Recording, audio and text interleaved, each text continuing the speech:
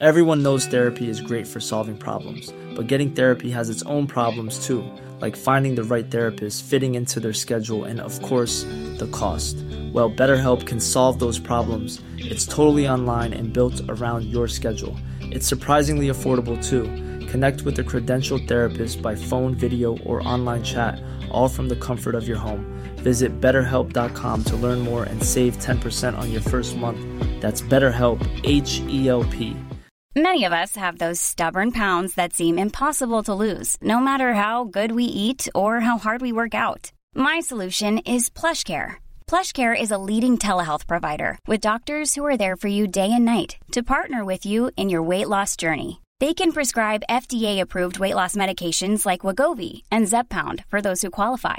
Plus, they accept most insurance plans.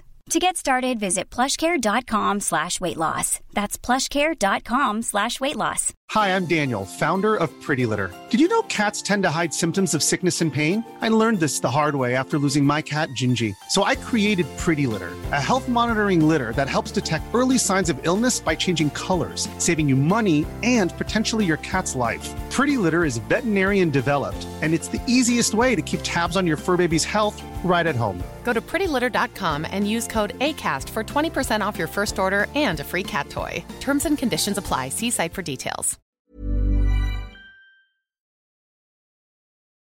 Rolling river of time, you've healed me in too many days. No regrets, no confusion, there'll be no pollution. I'm so thankful I've decided to change my ways. Welcome back to the Leaving Eden podcast. Welcome to this special episode of the Leaving Eden podcast. We are here, your hosts. My name's Gavriel Hakohen. And I am IFB cult survivor and cult expert Sadie Carpenter. How you doing today? How's life?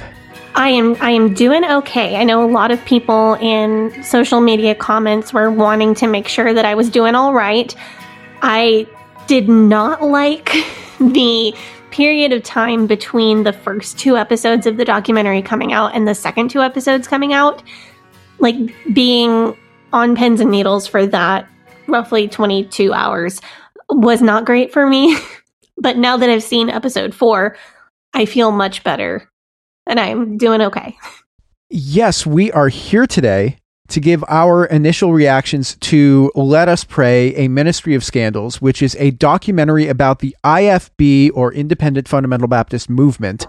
And this documentary premiered on Investigation Discovery and HBO Max on the 24th and the 25th of November. So the first two episodes came out on the 24th. The second two came out on the 25th. For people in the US, I think it's up there on HBO Max and Investigation Discovery. I don't know about internationally. We've had some people asking questions like, where do I watch this doc from other countries? Do you know if we have an answer to that yet or no? I don't think we have a solid answer yet, but there are a lot of people in our Facebook group who are working on different ways that international listeners could get access to this documentary. Yeah, and I think a VPN might be a good way to go if you're in another country. And I know that VPNs allow you to sort of like spoof it and say, oh, I'm in this country. Oh, I'm in this country. So you can, I think if you spoof your VPN to say that you're in the United States, then you might be able to watch it if you're somewhere else. But I don't know. I haven't tried that. This is going to be our reactions to the doc. In a few days, we're recording this on Monday. On Thursday, we're recording an episode with Rachel Peach and Eric Skwarczynski, who were two people prominently featured in the documentary. And that's going to come out on next Monday. So be sure that you listen for that. If you're a patron, it'll probably be available on either late Friday night or early Saturday morning, depending on your time zone. So be sure to watch for that. Yeah, I don't want to take up airtime from our friends who are actual documentary participants with my feelings, because I have so many feelings. So this is a bonus episode where we'll talk about our initial takes on the documentary, and then we are very much looking forward to talking to Rachel and Eric next week. Before we get into that, the Leaving Eden podcast is the podcast about my BFF and co-host, Sadie Carpenter, her life in and escape from the Independent Fundamental Baptist cult that she was raised, also known as the IFB. We talk about the IFB. We talk about other cults. We talk about religion. We talk about fundamentalism. We talk about, groups like the IBLP. We've done episodes about the Branch Davidians. We've done episodes about the People's Temple, Jim Jones, Jonestown, things like that. It is our goal to promote freedom of mind, freedom of thought, and freedom of religion. So if you like our show, if you are a fan of our show, then there's a couple of things that you can do to support us. You can join our Patreon. And if you join our Patreon, you get access to like bonus extended versions of most of our episodes. They also come out a couple of days early. So if you want to get the episodes early, then you can join the Patreon and you'll be able to find those there. You can join our Facebook discussion group and our subreddit, which are both great places for discussions. Both of those places are called Eden Exodus. So if you go to facebook.com/groups/Eden Exodus or reddit.com/r/Eden Exodus, then you'll be able to find the two main discussion forums that we have to talk about the things that we talk about on the show. We have some merch available in our Threadless shop, which is fun. We have some holiday merch. By the time this is out, I might have a poll for letting some of our patrons vote on which holiday merch designs they want to see, but we have a new one out that's kind of like a tacky sweater design that has a Christmas tree and it says paganism on it, which I thought that was kind of funny. And those are available in our on our Threadless shop. Link is in the description if you want to check that out. I'm not going to go through and thank the Faith Promise Missions, and I gave it all to your patrons today because we just want to get into this. And this is just a bonus episode. But thank you guys, everyone who contributes to our Patreon. You guys are the people who make it possible for us to do the show in the way that we do it and with the frequency and with the depth that we do it. And we would not be able to do it without you. And if you are new to our show, if you're just learning about us due maybe to the Let Us Pray documentary, we would love to have you join the discussion over in our Facebook group. If you're going to do that, double check that you answer the membership questions. We use those questions to make sure everybody's on the same page, and it can be the safest place possible for a discussion forum on religion and politics and horrible religious trauma. We're doing our best over there, so make sure you answer those membership questions. In general, we talk about a lot of potentially triggering topics on this show, including but not limited to suicide and mental health, racism, misogyny, PTSD symptoms, child abuse, mental, physical, and sexual abuse, and spiritual abuse, including guilt, shame, and fear. In most episodes, we will mention at least a few of these topics, but we try to avoid graphic detail unless it's relevant to the story that we're telling on that particular day. This episode in particular is all about the documentary Let Us Pray. So there will be discussion of childhood sexual abuse. There will be discussion of, what all? Rape, misogyny, purity culture, modesty culture, church abuse of all kinds. And in the documentary, there were very graphic descriptions of physical abuse of children. We will probably steer towards a more vague description of those, but it will be a topic of conversation. As well as the troubled teen home as well. Yeah. So Sadie, you were raised in the IFB. Mm-hmm. What are your initial impressions of this documentary? What did you think? This documentary was not as comprehensive of an overview as Shiny Happy People was. But having seen the whole documentary, I don't at all think that was a bad thing. IFB lore is deep and broad and detailed. As you would know if you'd listened to our J. Frank Norris episodes, the Trail of Blood episode, Pastor School episode, where we go into those very nitty-gritty details of both IFB history and more modern IFB lore. I think focusing on, in particular, sexual assault survivors in this documentary was a good thing, because they didn't get to go into who J. Frank Norris was or a more extended web of connections between different IFB churches, but they did get to show the IFB's biggest problem, which is that it exists as a network for covering up abuse. I think I'm happy they went that way. I think somebody else could come along and make a documentary that's more historical, that talks about past Hiles scandals more in depth, that talks about Scott's scandal more in depth, that ties those men back to J. Frank Norris and other scandalous figures in the history of the IFB. I think that could be a totally different documentary. I'm really glad they went the direction they did with it. I agree. My thoughts on this doc are kind of similar to my thoughts on the Shiny Happy People documentary. That if this is the first thing that you've ever heard about or that you've ever seen about the IFB, then this is an excellent jumping off point. Obviously, this is what a 4-part documentary series, and I think each episode was about 37 minutes long or something. Whereas the Shiny Happy People, I think the episodes were like an hour long, or some of them maybe more. So there is definitely less runtime. The runtime for this was about 3 hours total, and they obviously can't go into everything, but they touched on almost everything. Yeah, I was really impressed with that. Like, I was impressed by, and we know this from having done our show, in that we have a very long form media content format. Very long form. Very long form. So that if we want to say, okay, let's make 3 hours of content about Jack Hiles, we can do that. And we can go into the nitty gritty of what's the deal with the fact that he had the affair with his secretary and there was a fake door that wasn't there, or it was there, or that was between his office and the secretary's office, and what he wrote in the Biblical Evangelist and what the Biblical Evangelist wrote about. And we could go about into the back and forth and things like that. And that might be the subject for, if somebody wanted to make a documentary that was almost like I don't know, I think if you made a documentary like that was fully just about Jack Hiles, I almost feel like it would end up being like in the tone of like the Fyre Fest doc. Yes. Am I crazy for thinking, like, because this man was just such a, like, and also like a lot of these fundamentalist pastors, but in our Facebook group, we've been like looking a lot at what listeners are reacting to and what impressions that they have, and a lot of the people have said basically the same sort of thing. A lot of our listeners have said sort of had the same kind of impressions that we had.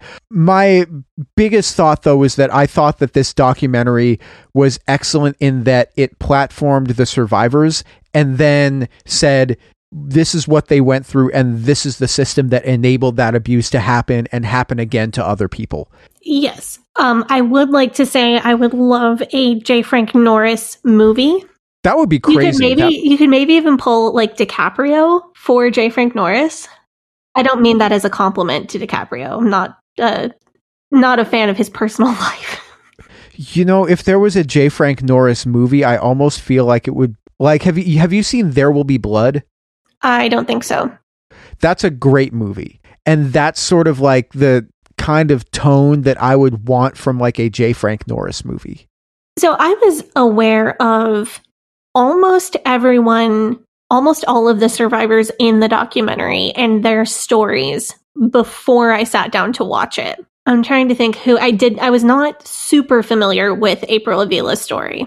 And I think everyone else, I had at least heard or read their story somewhere. I did not know about the connections between their stories. And that's where the documentary really shone for me. It was illustrating the connections between these people. For example, I had read plenty about Circle of Hope. I know a lot about Dave Hiles. I did not know that Dave Hiles was formally connected to Circle of Hope. I was familiar with Kathy Durbin's story and also with Rachel Peach's story. I had no idea that Kathy's brother-in-law was Rachel's abuser and that he used Kathy's story to keep Rachel and April silent, and that they are related by marriage. And that he could say, well, you know what happened to my black sheep sister-in-law. And nothing happened to him. Right. Until much later. So that is such a good illustration because one of the things that I struggle the most to illustrate to outsiders, this documentary actually this documentary provided a framework for two different things that I really struggle to explain to outsiders from the IFB. The first thing is how are IFB churches connected? Because the IFB's entire thing is that they are independent. There is no denominational head. There is no denominational oversight. Each church is fully independent and the pastor is the big boss at each individual church. But they all work as a network. And this documentary showed that in a way that I have not been able to put into words well, exactly what it means for IFB churches to be connected. I thought that at the beginning especially, they made the point that these pastors are essentially gods. It put it very well, but that, they're all connected to each other, and the back and forth, and showing the back and forth where this person gets moved to this church after. Right. And when you have seen that happen in real life, it's wild to see it on TV. I've been doing this show with you for 3 years. My background is not in fundamentalism. That was, I think, one of the hardest things for me to grasp when I was coming into it, was saying, well, why don't people go to the police or go to the authorities or say, this is a thing that's happening to me? And that was something that I had a lot of difficulty understanding, that it's not just, oh, these are powerful people that are over me, but it's also, I don't have a framework for understanding that the authorities are people that could help me. And I've talked about growing up with the fear of CPS and feeling that if I even told the truth to a doctor, that I would be ripped away from my home. And then there is the information control, which separates people into in-group and out-group. In-group is always good, always has your best interests at heart. Out-group is always bad and always wants to hurt you. Well, if you're taken away by CPS, you end up in a worldly foster home where they're going to force you to watch horrible PG-rated movies, and they're going to force you to wear pants, and then you'll be doing all of these sins, and that will be your fault.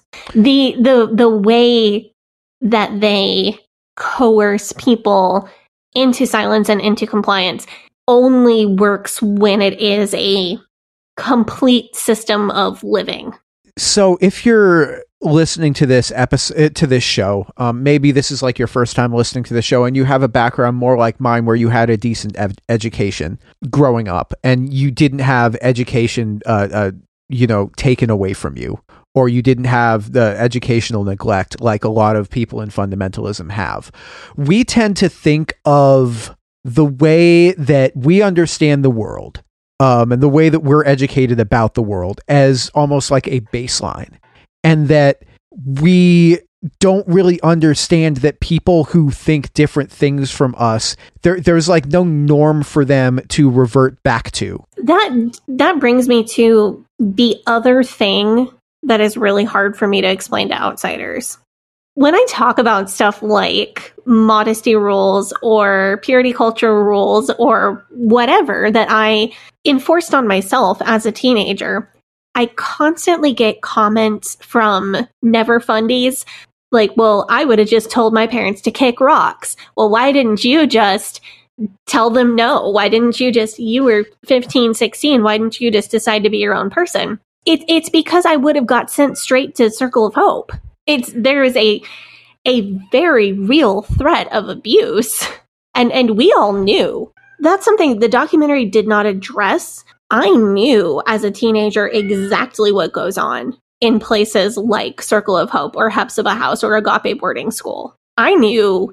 I had been to Agape. I visited Agape as a very small child. I think I was 7 or 8 years old.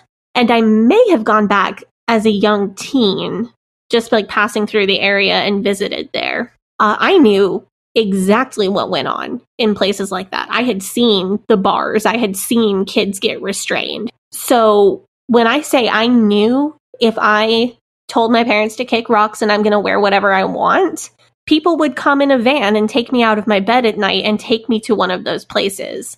that threat was not hypothetical. That was a very real fact of life. If you don't behave, this is where you go. So, and you were within fundamentalism when you understood this, but there were also people, when we covered Agape boarding school, that sent their kids there.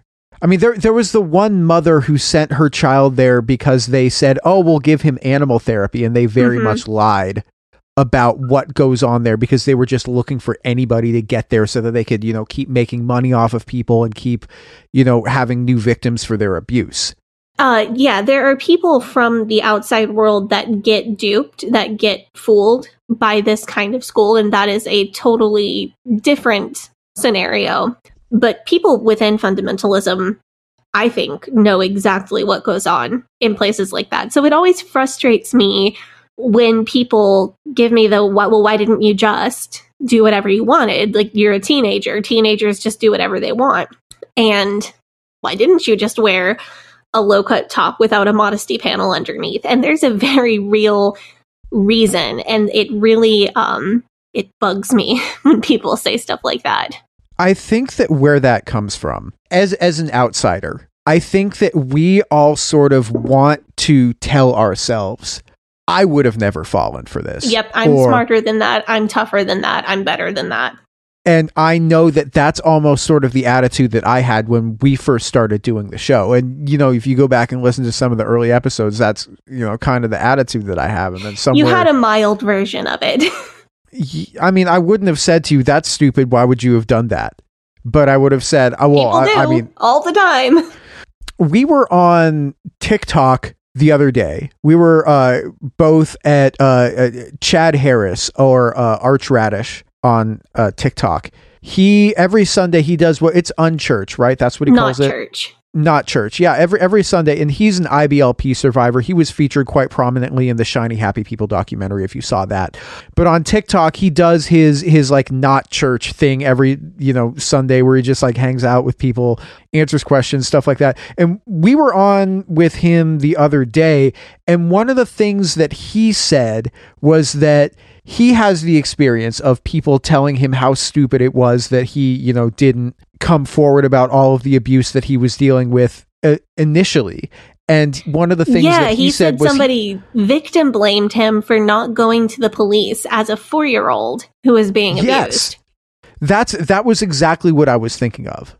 And it is, when I talk about self-brainwashing and self-enforcement of these cult rules, that is one very real reason that people like Chad and I and other IFB and IBLP survivors complied. There was brainwashing. There was teaching that we were doing the right thing, the only holy thing, the only acceptable thing, and that to encourage us to do the right thing, the Fundy phrase would be out of the abundance of the heart. Sadie triggers herself. But there was also, that is the carrot, but there was also a stick. And it really bugs me when people call me stupid for going for the carrot, because they don't seem to understand that there was very much a stick behind it. Yeah. And speaking of the Agape boarding school, there was, in part 3, which was the part of the documentary that spoke most heavily about the Agape boarding school and the troubled teen industry and all of the horrible things that go on there. There was a line that fundamentalists often try to separate themselves from the world, and that this is partially motivated by a desire to keep children away from mandatory reporters or people who are legally required to report physical or sexual abuse. In your experience, do you think that characterization is accurate? Absolutely. The more insular and self-sustaining your community can be, the less access your child has to mandatory reporters. So if you don't send your child to public school and they either homeschool or go to a private Christian school through your church, there are no teachers to report your child's abuse. If you can use a doctor within the IFB system, which some people do have access to, That's one fewer mandatory reporter. The more services you can consolidate under the IFB or church adjacent umbrella. If your church has a lawyer in the church who is IFB that you always work with whenever you need anything, any legal needs that you might have, that's one fewer person that could potentially report abuse if they notice signs in your child. So I don't think that is the only reason that fundamentalists attempt to provide as many services in-house as possible, but I absolutely think it is one of the reasons. This is all because I didn't grow up Christian either.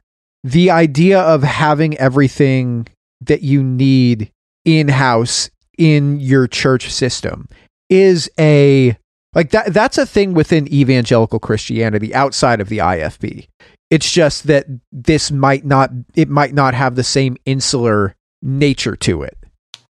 Right. And that's because of separation and secondary separation. So for anybody who's just joining us, separation is the set of rules that makes IFB people appear different from the world. Clothing rules and rules about going to movies and drinking alcohol and that sort of thing, that's separation. Secondary separation is when you separate yourself from people who are not separated enough. So you don't associate with people if the women in their family wear pants, or you don't associate with people who drink. Even though you don't drink, that's separation. You don't associate with anybody who drinks. That's secondary separation. And mainstream evangelicalism tends to practice secondary separation much more loosely, if at all. So a teacher for in Mobile, Alabama, where I come from, there are lots of religious private schools. There's a Southern Baptist private school, there's a Lutheran private school, there's a Catholic private school, which may get an episode of Leaving Eden pretty soon because of some shit went down there. Oh, I saw that. I sent that to you, McGill. Uh-huh. Yeah. That makes me mad. So there was Yikes. There was a situation. The teachers, even at the Southern Baptist private school, might not even be Southern Baptist. They would generally probably be Protestant, or if not, at least willing to not talk religion at school. Everybody would be required to attend school chapel. Teachers are probably required to sign some kind of morality code. Basic stuff like, I won't be seen falling down drunk in public. But teachers are not required to be Southern Baptist, be a member of a particular church, or follow every single rule of the school. In the IFB, every teacher at an IFB school would generally be members of the same church.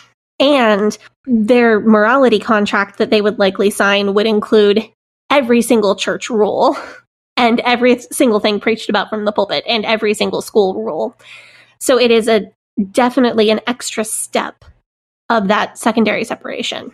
We've heard tell of IFB pastors who, in order to get hired as part of their ministry, that applicants must fill out quite a lengthy questionnaire about specific doctrines, specifically what their beliefs, specifically how they feel about certain moral issues or practices that some people may allow and some people may not allow.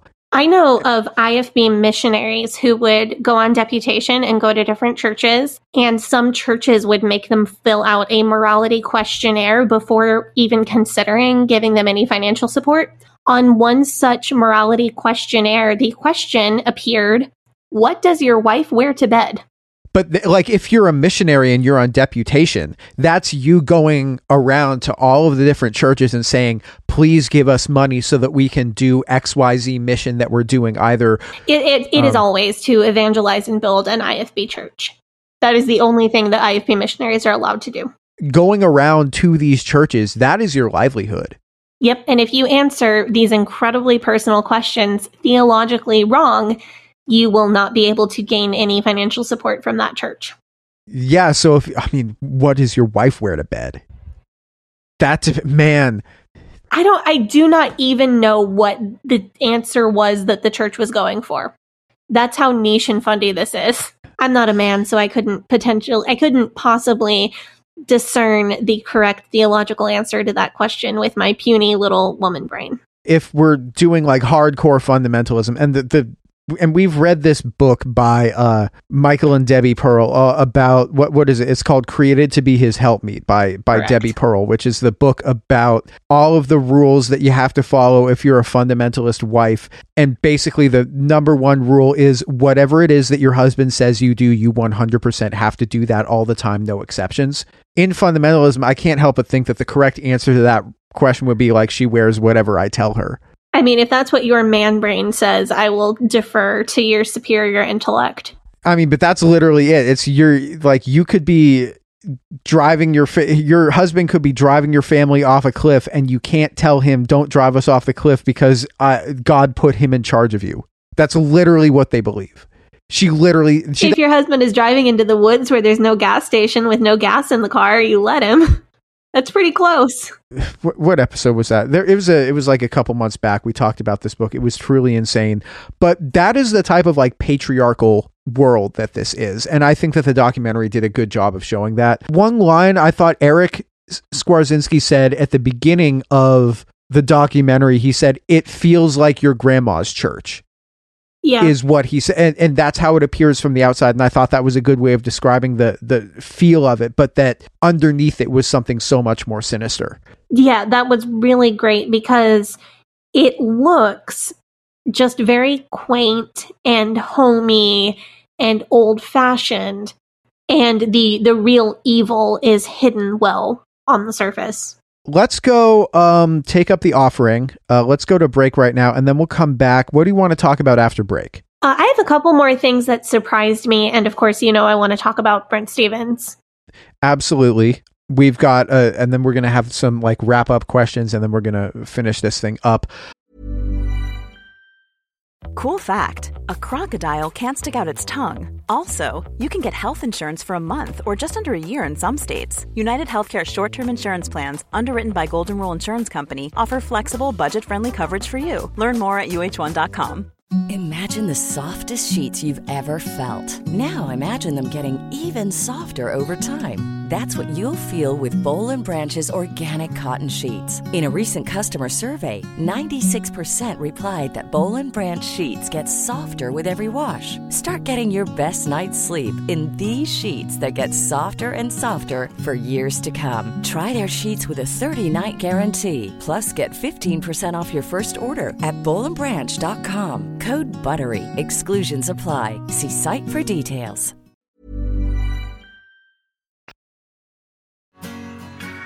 Hey, Sadie here. If this is your first time listening to the Leaving Eden podcast, make sure you go back and check out episode 57. It's a primer episode for new listeners. That episode tells my personal story and gives you all the terms and information that you'll need to know going forward. Also, check out our cult true crime series, The First Family of Fundamentalism, so that you can get the whole cult story. If you like our show, you can support us by joining our Patreon, where we have extended and uncensored episodes as well as other bonus content available. You can also join in the discussion in our Facebook group. That group is called Eden Exodus. Tell a friend, tell a family member, tell your worst enemy. The Leaving Eden podcast is a fully independent podcast, and we really appreciate your support. Now, back to the show. We are back from our break. We are talking about Let Us Pray, a Ministry of Scandals on HBO Max and Investigation Discovery. We're going to talk about some things in the doc that surprised us. Sadie. I think my biggest surprise was when David Heil's daughter showed up on screen. I legitimately was shocked. I very literally jaw dropped. Everything that you've ever heard about, like if you're just listening to this now, everything that you've ever heard about David Hyles is 100% true. And you've only heard about 10% of the stuff that's out there about him. Mm-hmm. I was so impressed. Jamie, if you hear this, thank you so much for sharing your story. I was so incredibly impressed that you would do that for us. Wow. She did look very nervous on camera, and I really feel for her. I mean, her dad is David Hyles. Within fundamentalism, there are some monsters out there. Like there are the Jim Bob Duggars of the world, and there are the Jack Scopps of the world. They're the J. Frank Norrises of the world who are abusive, bad people. You know, the Bill Gothards of the world. And then there's people like David Hiles who are truly psychopathic. Yeah, in my opinion, probably a murderer. I 100% believe to the core of my being that David Hiles is a child murderer. And that is our opinion and our opinion only, but boy, is it our opinion. And the child murder is like the fourth worst thing that he's ever done. I know. In the very early few minutes of the documentary, they were showing Sarah Smith's corkboard. And I've spoken to her. I did an interview with her. Sarah Smith is actually an important part of my story. I did an interview with her, I believe, in like could have been very late 2018 or early 2019, sometime in 2019. I'd have to look back at the photo because I took a photo, and you can maybe find this on my social media. I had gathered some of the documentation that I had from Hyles Anderson, my rule book, and some class notes that I had, and her articles had already been published at the time that I recorded the interview, but she was still kind of looking for supporting facts and for extra stories. And that interview was really the beginning of me speaking out about the IFB publicly at all. So it was sweet and nostalgic to see her in the documentary. And a lot of the evidence that you presented to her also became evidence that we used in very early episodes of this show. Yeah. Like the Hyles Anderson rule book in particular. Yeah, so it was neat to see her being a part of this, but she talked about the big corkboard that she brought to her editors, and as the camera pans over this corkboard, you see the name Brent Stephens. And I will tell you, when I first saw his name on screen, I just started bawling, just like uncontrollable crying. To see his story finally getting told was incredible. Brent Stephens was the 1.5-year-old son of Brenda Stephens, who left her husband and her church in Texas to move to Northwest Indiana after her affair with David Hiles was found out. The father on his birth certificate is Brenda's ex-husband, her husband at the time of his birth. There's a question mark on whether his father was his legal father or whether Dave Hiles could have been his father. But this little boy was taken to the hospital and found to have 9 broken bones in different stages of healing at one point. David Hiles had some very interesting excuses involving a near-miss car accident where he had to restrain the child in the car to keep him from flying out the windshield, and some other excuses. And then after his hospital stay, Brent came down with a cold. There was a prescription filled for cold medicine for him. The next day after the prescription was filled, the cold medicine bottle was found completely empty, and baby Brent had unfortunately died in his sleep. That story clearly has a lot of gaps in it. In order to prevent a forensic medical investigation of the body, David Hiles and Brenda Stephens had Brent's body embalmed and sent to Texas so that his father could bury it. Right. So that the police would never get their hands on the body to examine it until it was no longer suitable. They were not able to do a toxicology report or any blood tests postmortem on Brent. I literally, so I saw this teased in the first episode, and I believe in the second episode as well. And I just started crying because I never thought I would see Brent Stephens' story on real TV. After knowing his story myself for probably somewhere close to 10 years now, after all of the hundreds of times that I've thought about Brent as I put my own kid to bed, as I take care of my own kid, I don't know if this will lead to a greater investigation or to closure in Brent's case, and it may not, but to see him get that recognition on TV just broke me. Did you see that David Hiles has been speaking out lately? I have seen it. I have not seen the whole video yet. I made it halfway. Eric sent it to me. I made it halfway through, and then I had to take a break. David Hiles he was the son of Jack Hiles, and he was expected to take over Jack Hiles' ministry.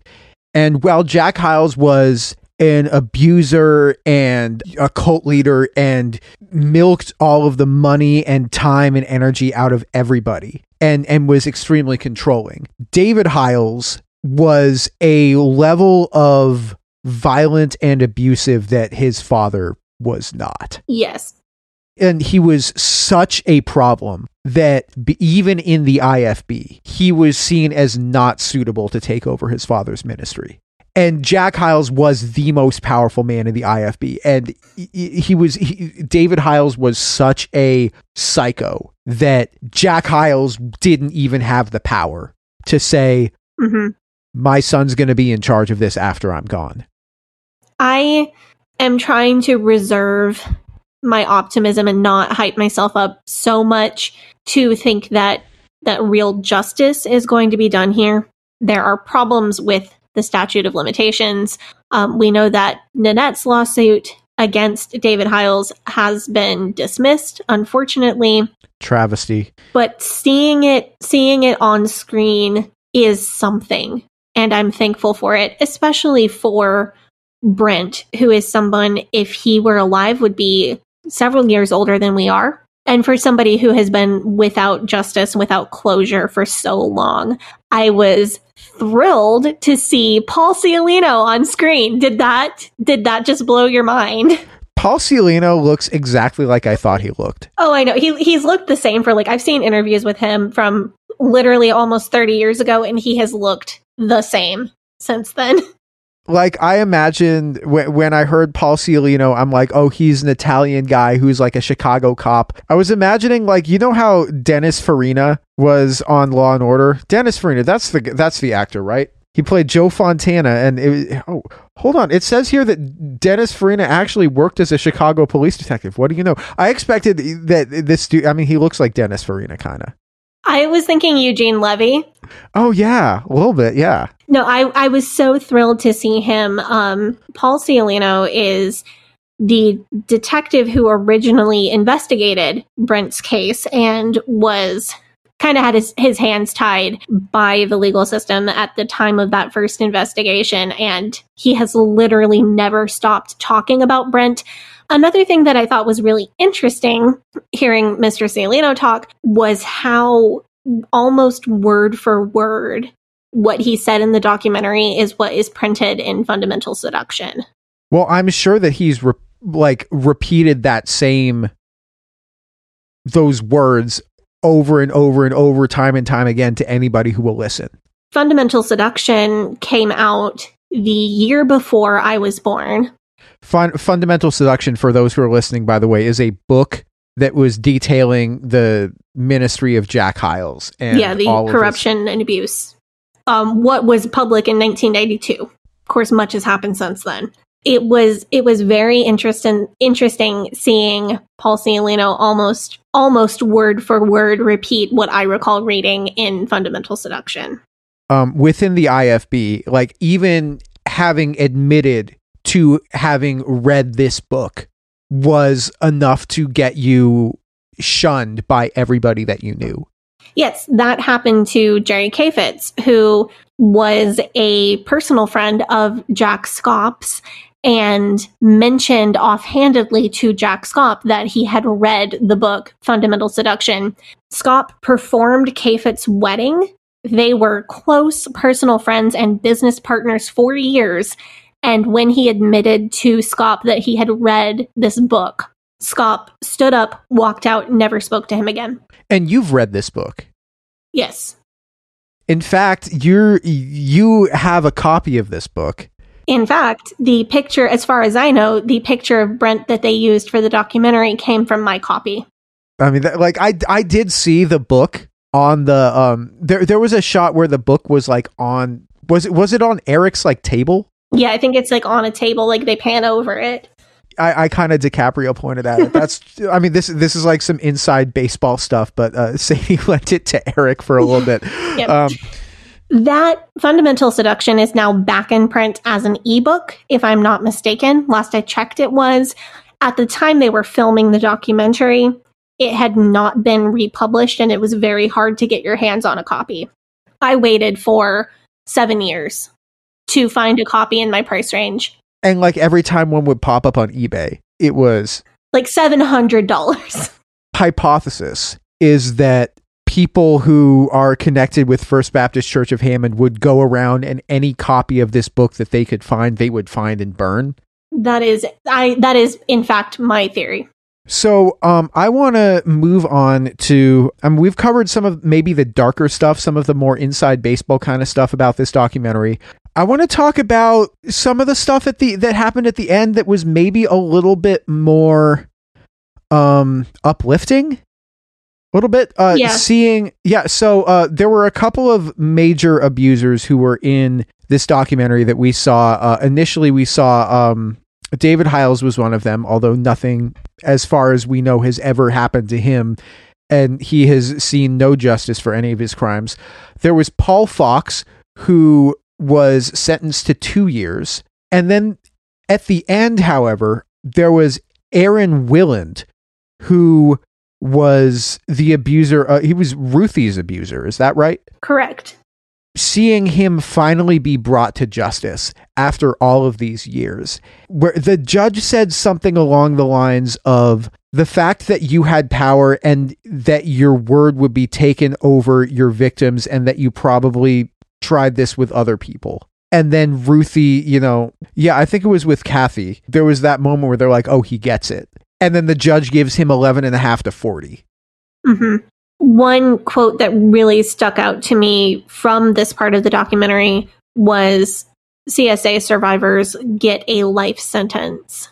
That is one to chew on and one to think about for sure. The whole section of the documentary where some people's abusers see justice or something vaguely resembling justice and other people walk away scot-free really had a larger meaning for me. Survivors of IFB abuse, whether that be child sexual abuse or things that are even more common than the sickeningly common child sex abuse, like spiritual abuse and physical abuse and emotional abuse and all of those things, sometimes we lose everything. Sometimes people speak out against this and lose their family, their church community, their ability to work, or even their career at times. Some people do lose everything, and some people get a win. Some people's abusers go to prison for a very long prison term. Even the people who get those huge wins, like feeling that their abuser has gotten actual justice through the legal system, still lost so much. And that felt really relatable to me as a survivor of not sexual abuse within the IFB, but many different types of abuse. Because in a lot of ways I've won in life.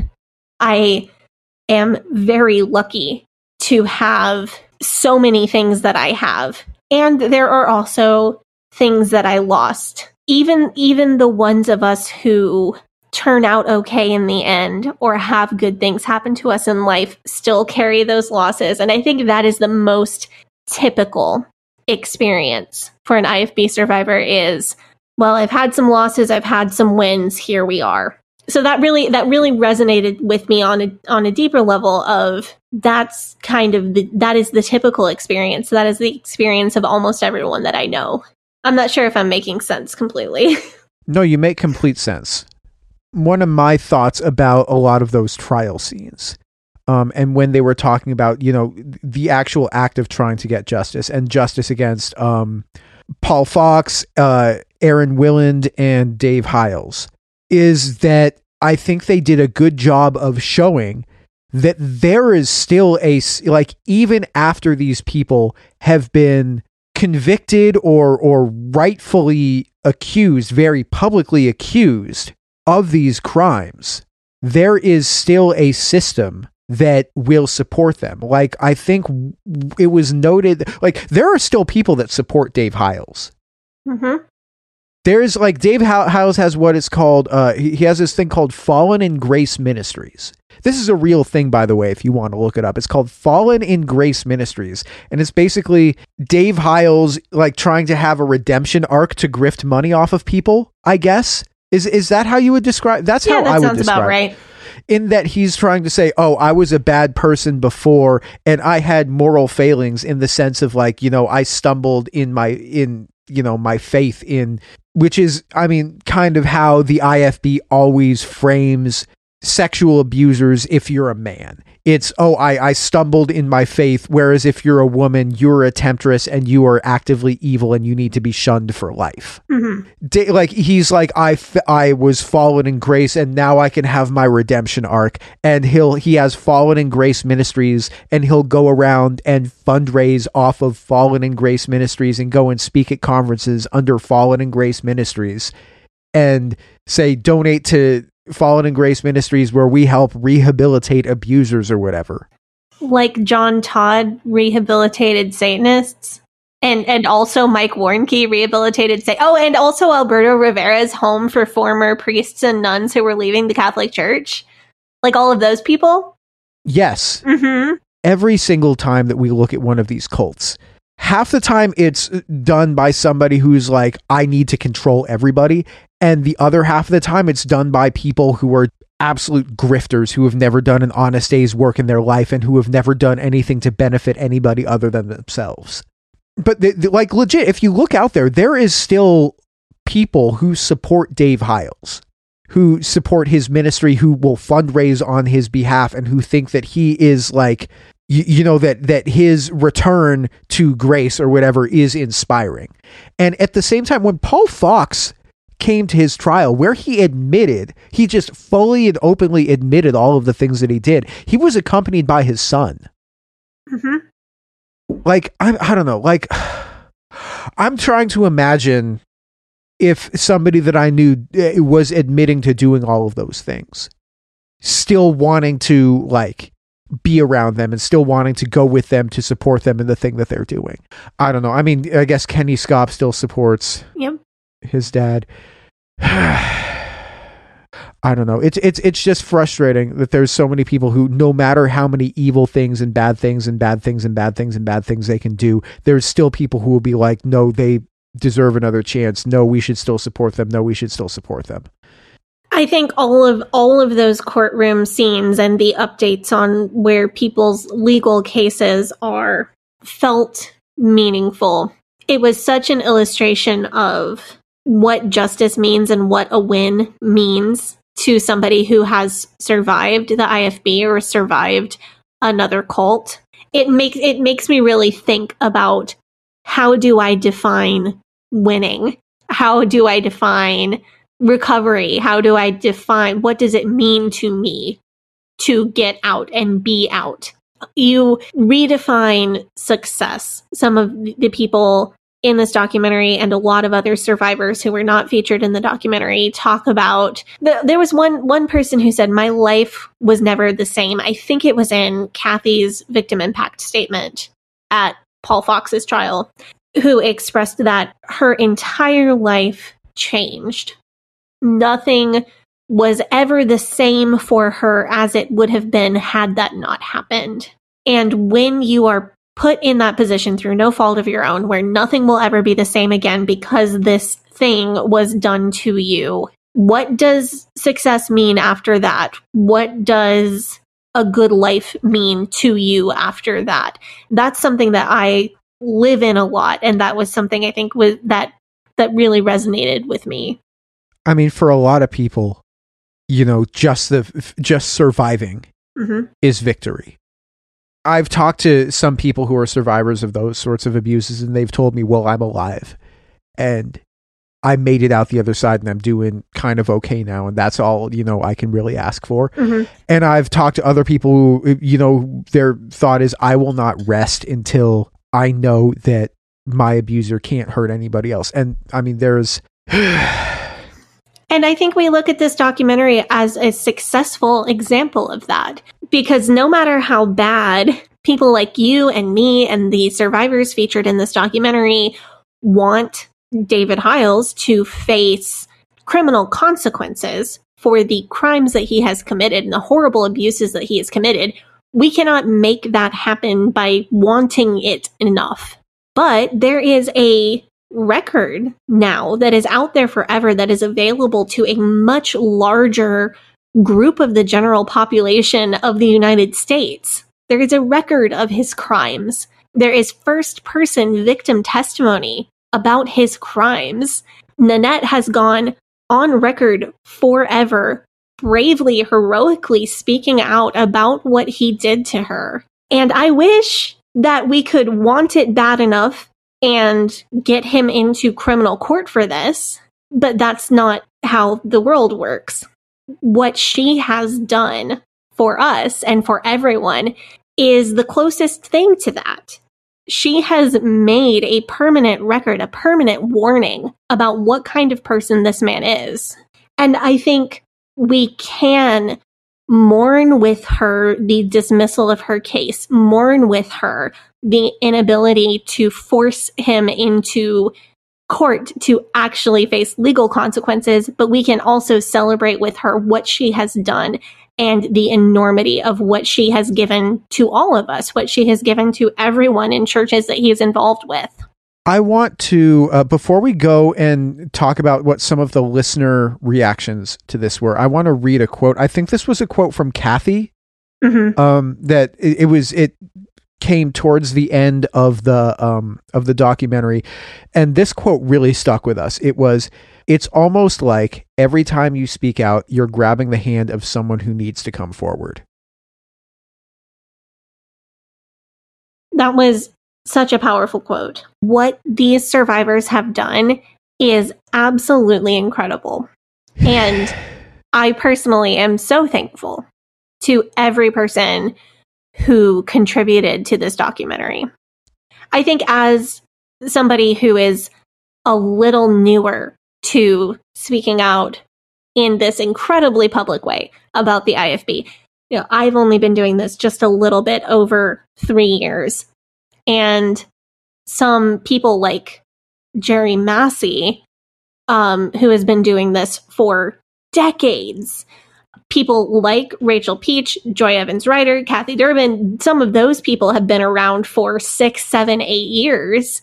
They are kind of my, spiritual foremothers in a way. They started this thing that I do now. And I always want to give credit and give my maximum respect and thanks to those people who made the path that I'm now on. Let's go take up another break, and then we'll come back and do the final segment of our show. Is that good? Sounds good to me. Small details are big surfaces. Tight corners are odd shapes. Flat, rounded, textured, or tall. Whatever your next project, there's a spray paint pattern that's just right. Because Rust-Oleum's new Custom Spray 5-in-1 gives you control with 5 different spray patterns. So you can tackle nooks, crannies, edges, and curves without worrying about drips, runs, uneven coverage, or anything else. Custom Spray 5-in-1. Only from Rust-Oleum. Hi, I'm Daniel, founder of Pretty Litter. Cats and cat owners deserve better than any old-fashioned litter. That's why I teamed up with scientists and veterinarians to create Pretty Litter. Its innovative crystal formula has superior odor control and weighs up to 80% less than clay litter. Pretty Litter even monitors health by changing colors to help detect early signs of potential illness. It's the world's smartest kitty litter. Go to prettylitter.com and use code ACAST for 20% off your first order and a free cat toy. Terms and conditions apply. See site for details. Imagine the softest sheets you've ever felt. Now imagine them getting even softer over time. That's what you'll feel with Boll & Branch's organic cotton sheets. In a recent customer survey, 96% replied that Boll & Branch sheets get softer with every wash. Start getting your best night's sleep in these sheets that get softer and softer for years to come. Try their sheets with a 30-night guarantee. Plus, get 15% off your first order at bollandbranch.com. Code BUTTERY. Exclusions apply. See site for details. We are back from our break. Thank you guys for tuning in. We have just a little bit more that we want to get through, and then we're going to wrap our episode for the day. Make sure that you join us on Monday when we're going to get Rachel Peach and Eric Skwarczynski on the show. We're extremely excited for that. And that'll be out on Monday, or if you're a patron, it'll be out on Friday night, Saturday morning, depending on what time zone you are. I think midnight Eastern is when the episode's going to come out. I want to go and talk about, because we have in our Facebook group, we have about, I think, 3,500 people. A lot of them are fundamentalism survivors.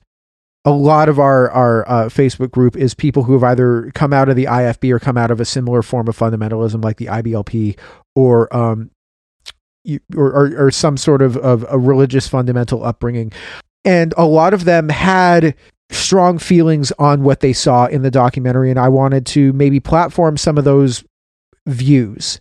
So we posted a thread in the Facebook group with our listeners where they were reacting to the doc, and I'm gonna kind of paraphrase a lot of people's statements because I don't want to like quote somebody without crediting them, and I don't want to, credit somebody without asking for permission to use their statement. Lots of people were triggered to hell by hearing Jack Hyles and Jack Scopp's voices in the intro of the documentary. Lots of people just like they couldn't get through it, and that was the reason.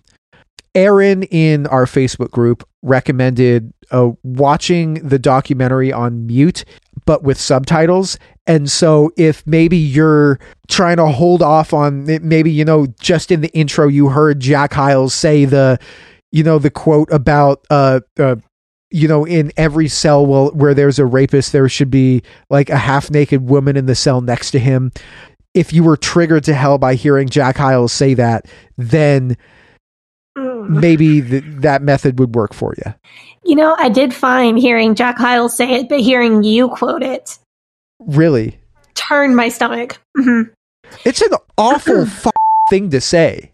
I think I'm so used to hearing awful things in his voice. It's like I have armor on.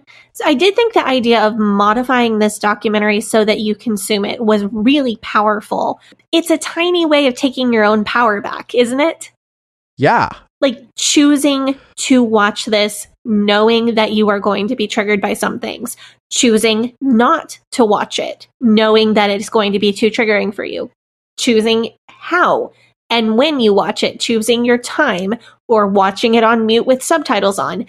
When a person does that, you're telling these men, Jack Hyles, Jack Scopp, and other people, you don't get to tell me how I'm going to deal with this content.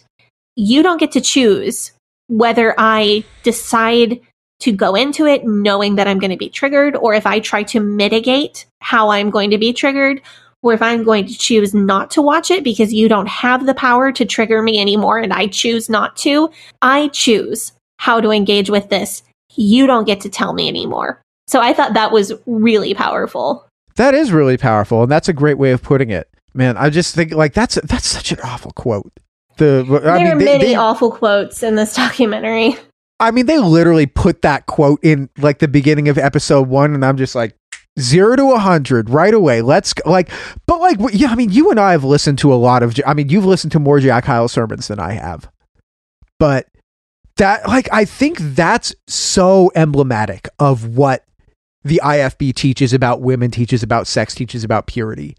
If you're just tuning into this show now, like on Monday, we had an episode where we talked about every single IFB modesty rule, or all of the ones that say to and I still missed some because there was more stuff in the Facebook group that I thought, oh my goodness, I forgot that one.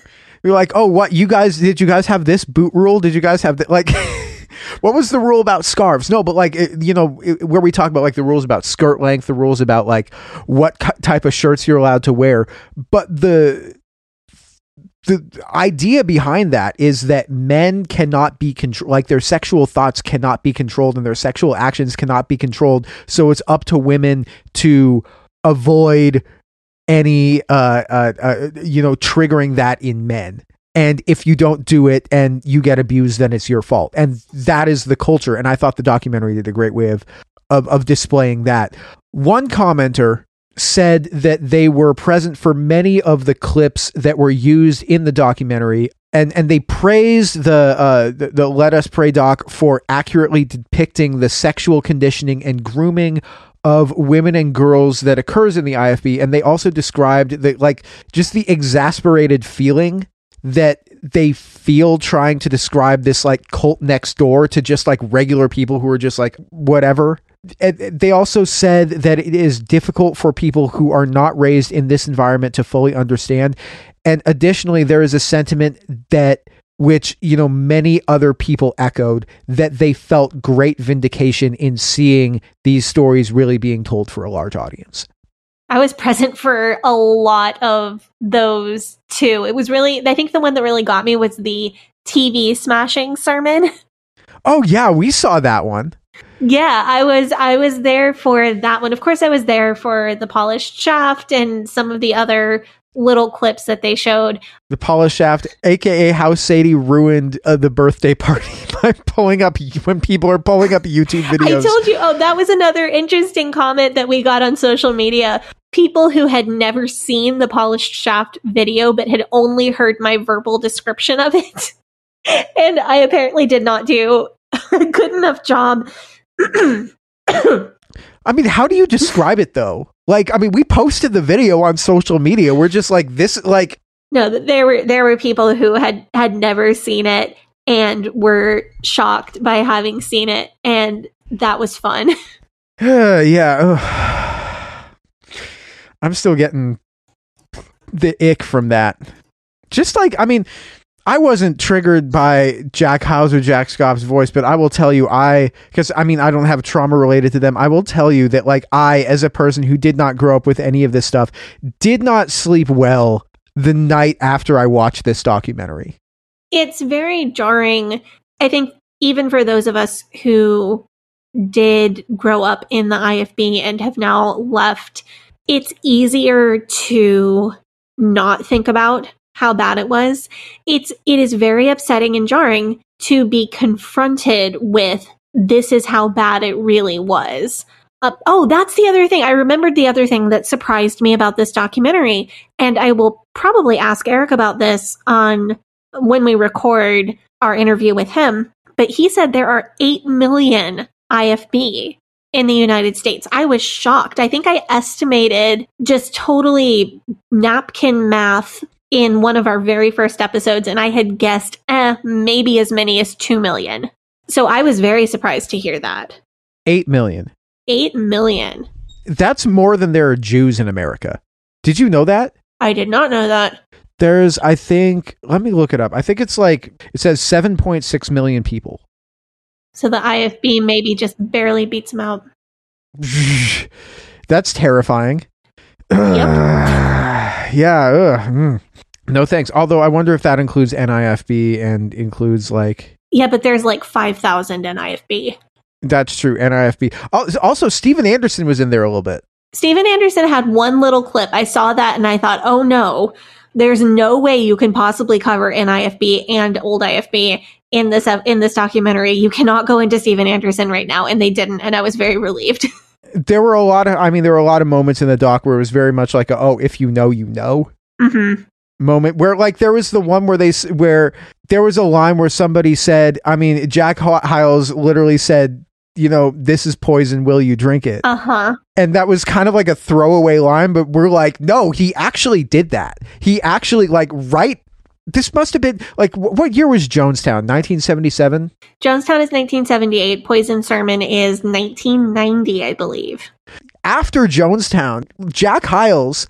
This is wild if you don't know this story. Jack Hyles, and we have audio of it. If you go back and listen to our first Family of Fundamentalism series, we have the actual audio of him doing this, like, in the episode. Jack Hyles gets up on stage and is like explaining about how, like, sin is poison in your life, and he, like, gets, like, rat poison and puts it into some orange juice and offers it to somebody and says, if I told you to drink this, would you drink this? And the guy's like, yes, I would drink it if you told me to drink it, Jack Hyles. And he's like, now that's real loyalty, and I admire that. Like, it's like, what the what?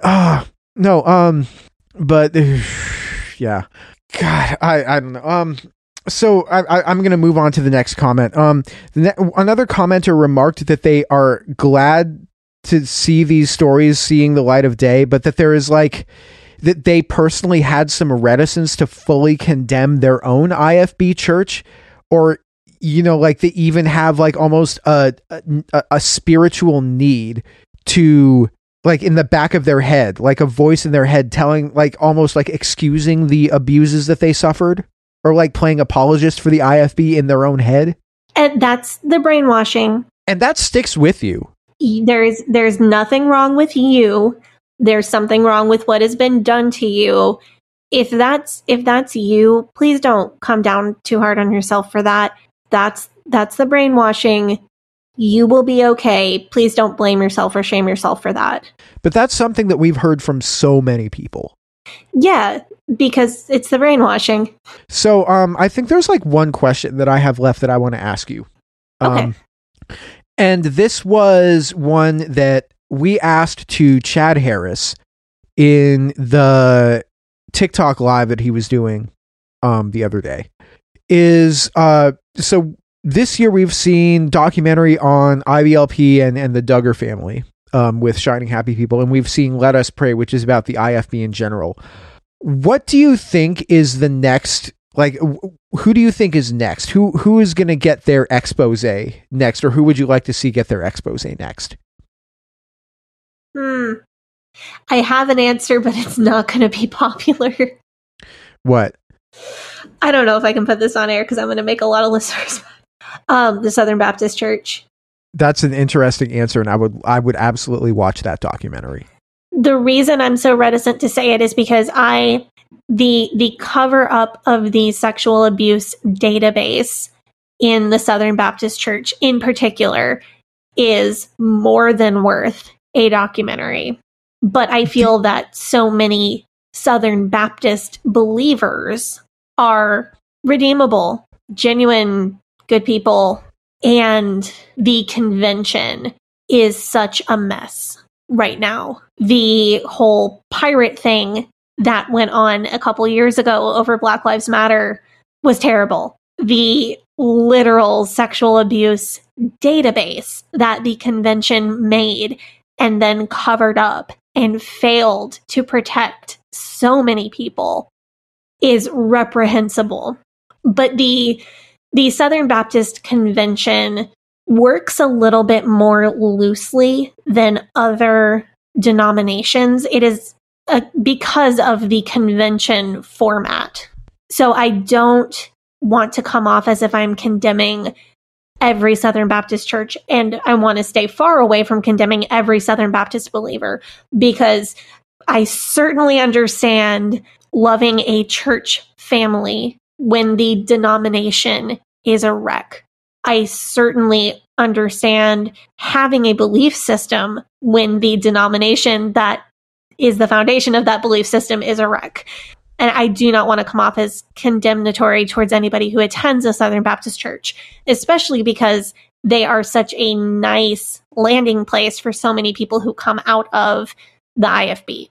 See, that's the thing that I was thinking, is that, like, how many people do we know on their way out of the IFB, they, like, the first church they went to that wasn't an IFB church was a Southern Baptist church? Oh, so many.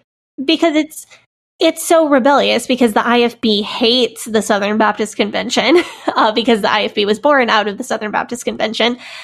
So it feels like a big rebellion, but the theology and the liturgy are going to be very familiar to somebody who's coming out of the IFB. So I wouldn't even say the Southern Baptist religion or the Southern Baptist Church, but rather the Southern Baptist Convention, very specifically. For a lot of IFBers, like a lot of IFB families, if your kid leaves the IFB, that's a fucking terrible thing to, like, that's like one of the worst things that you can think of to have happen to your family. But if you're like, oh, they're out of the but they're Southern Baptist, that's like in the bargaining stage of grief. It's at least they're still Baptist. At least they're still soteriologically mostly okay. At least I can tell myself in my head that the version of the Bible they're using is the King James version of the Bible, even if it might not be. And I'm, like. Yeah. So I feel very differently about the Southern Baptist Convention than I do the IFB. I would be pretty happy if 95% of the IFB churches in the country closed tomorrow. That would probably be a net good. I do not feel nearly that strongly about individual Southern Baptist churches. I would love to see the convention brought to its knees and have to completely rebuild on more ethical principles. But I don't feel that burn it down energy nearly to the extent that I do with the IFB. Well, when we were talking to Chad about this, one of the things that Chad said, and I thought this was very poignant, was he said that or that there shouldn't be another focus until one of the ones that has had their doc come out actually falls, actually is completely defunct now. And because when you start, because one of the things that he said that when people start feeling vulnerable, that's when they start making mistakes. I think the one to watch, he was pointing out about how the IBLP and the ATI, what's going to happen to them after maybe Bill Gothard dies, or if they're going to try to do a full rebrand or something like that. I'm looking at Faith Baptist Church and I'm looking at Bruce Goddard. Paul Fox and Victor Montero were both assistant pastors at Faith Baptist Church under Bruce Goddard, and Bruce Goddard covered for both of them. And Bruce Goddard is now exposed. I'm wondering what's going to happen. I'm wondering what kind of PR meetings they're having in Faith Baptist Church right now. I'm wondering what they're telling their congregants, and that's going to be something that we're going to monitor. And so maybe in the next 6 months to a year, maybe fewer people start attending their church. Maybe the outreach within the community that they're trying to have stops being as effective, and people, understand, oh, that's the bad church. Maybe the pool starts to dry up a little bit, and things start, their belt starts getting tightened a bit financially. And that's when they start making mistakes. And so if we start seeing headlines about Faith Baptist Church in Wildomar, California, that's what I'm going to be looking for when I see, are these people actually vulnerable? Yeah, I am not quite as hopeful about Faith Baptist Church in Wildomar because Bruce Goddard is a very quietly powerful man within the IFB.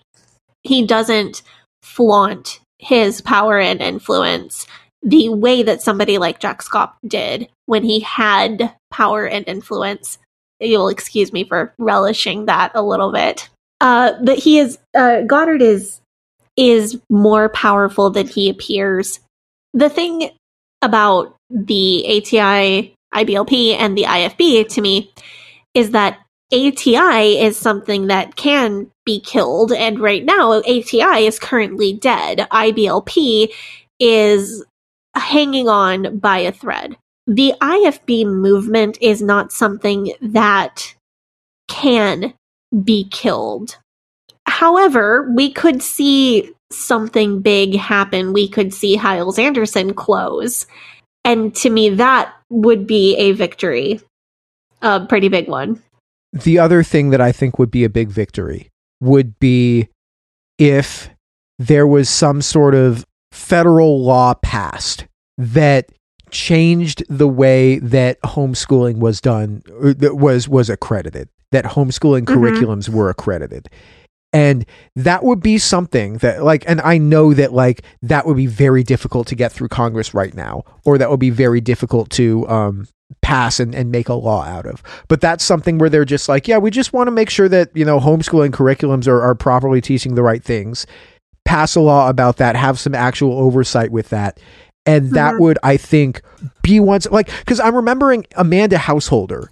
What she said was that she just wanted, at the end of the documentary, after Circle of Hope and Agape Boarding School were closed, one of the things that she said was she just said, I want there to be oversight of these homes. Mm-hmm. And that's a very reasonable thing for somebody to say. If we just said, oh, we need there to be oversight over homeschooling curriculum and people to actually check in on families who are homeschooling their children to make sure everything is okay, something very reasonable, something very common sense, that might be enough to actually take the wind out of the sails of a lot of these fundamentalists. If you want to know more about people who are fighting for better and reasonable homeschool regulations, we do recommend you check out the Coalition for Responsible Home Education. That is a group that Heather Heath has supported and worked with, our wonderful podcast friend, author of Lovingly Abused. Prominently featured in Shiny Happy People. Hilarious in Shiny Happy People, as she is always. Coalition for Responsible Home Education is not fighting to end homeschooling at all, but working for reasonable guidelines, reasonable laws that protect homeschoolers in the United States. I think another huge, if we're talking about legal wins, another huge legal win would be enhancing different state laws to lengthen the statute of limitations or do away with the statute of limitations for child sexual abuse. This is something that Joy Evans-Ryder has fought for and was able to change the law in the state of Indiana. So we could see, if we're looking for legal wins, more legal wins in more states regarding that would be great. And I think that's about it for everything that we want to say about this doc. This was really something for me. I watched and supported and promoted Shiny Happy People. I've watched so many other cult documentaries that had so much in common with my experience. I remember watching Keep Sweet, Pray, and Obey, which was the FLDS documentary, and reviewing that on the podcast. I didn't watch and support and talk about those documentaries with expectation, right? Like, it's not, I scratch your back, you'll scratch mine when it's my turn, when it's the IFB documentary. That was not my mindset at all, but it is really something to finally have my turn, our turn, IFB survivors. It's our turn, and that feels incredible. I think so many of us have been just sitting and waiting for the IFB to have that national stage. While we were recording, I looked at my phone, and Let Us Pray is currently number 7 on Max today. Nice. So we have already hit top 10. I mean, that they released it holiday weekend. This week it's gonna like climb up more.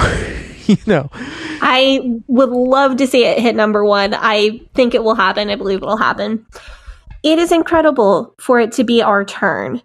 It is incredible to see the stories presented in this documentary receive the attention that they truly deserve. And we are, of course, we'll talk about this more when we have Eric and Rachel on in just a couple days. But of course, we are so thankful. And I want to end this on a word of thanks to the participants in the documentary, to the makers of the documentary, to all other survivors who have been speaking out about the IFB, about their experiences. Thank you so much. And especially to the incredibly brave women who shared their stories on this documentary. I could not be more thankful. And thank you, Sadie. Oh, yeah, I guess.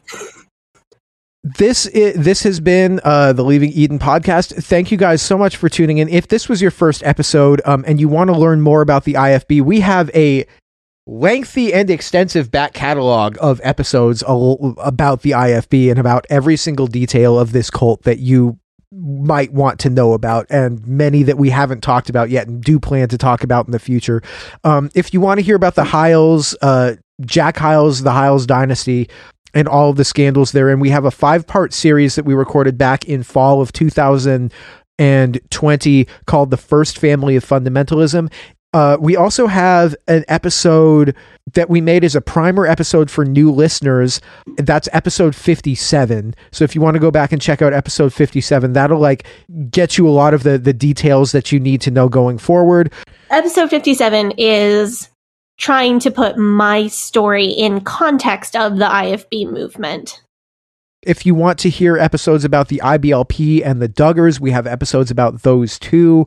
And just this Monday, we came out with an episode about all of the IFB dress standards and their modesty rules. And we have episodes about purity culture, all of those sorts of things if you were raised with that. We also have episodes about the more theological aspects. So we had an episode about heaven and we had an episode about hell a couple weeks ago. And those were very interesting to get into on a theological basis and to learn about those things. If you want to follow us on social media, we're on Facebook, we're on Instagram, we're on Threads. We're not really on Twitter anymore, but the handle is at Leaving Eden Podcast. You can follow me on social media at GAVRIELHACOHEN. You can follow me on Instagram at Sadie Carpenter Music, on Twitter at Hell Yeah Sadie, and on TikTok at Sadie Carpenter 1. Thank you guys so much for tuning in. You guys have a great day. Bye-bye. But old rolling river of time, you've healed me in too many days. No regrets, no confusion, there'll be no pollution. I'm so thankful I've decided to change my ways. I'm so thankful I decided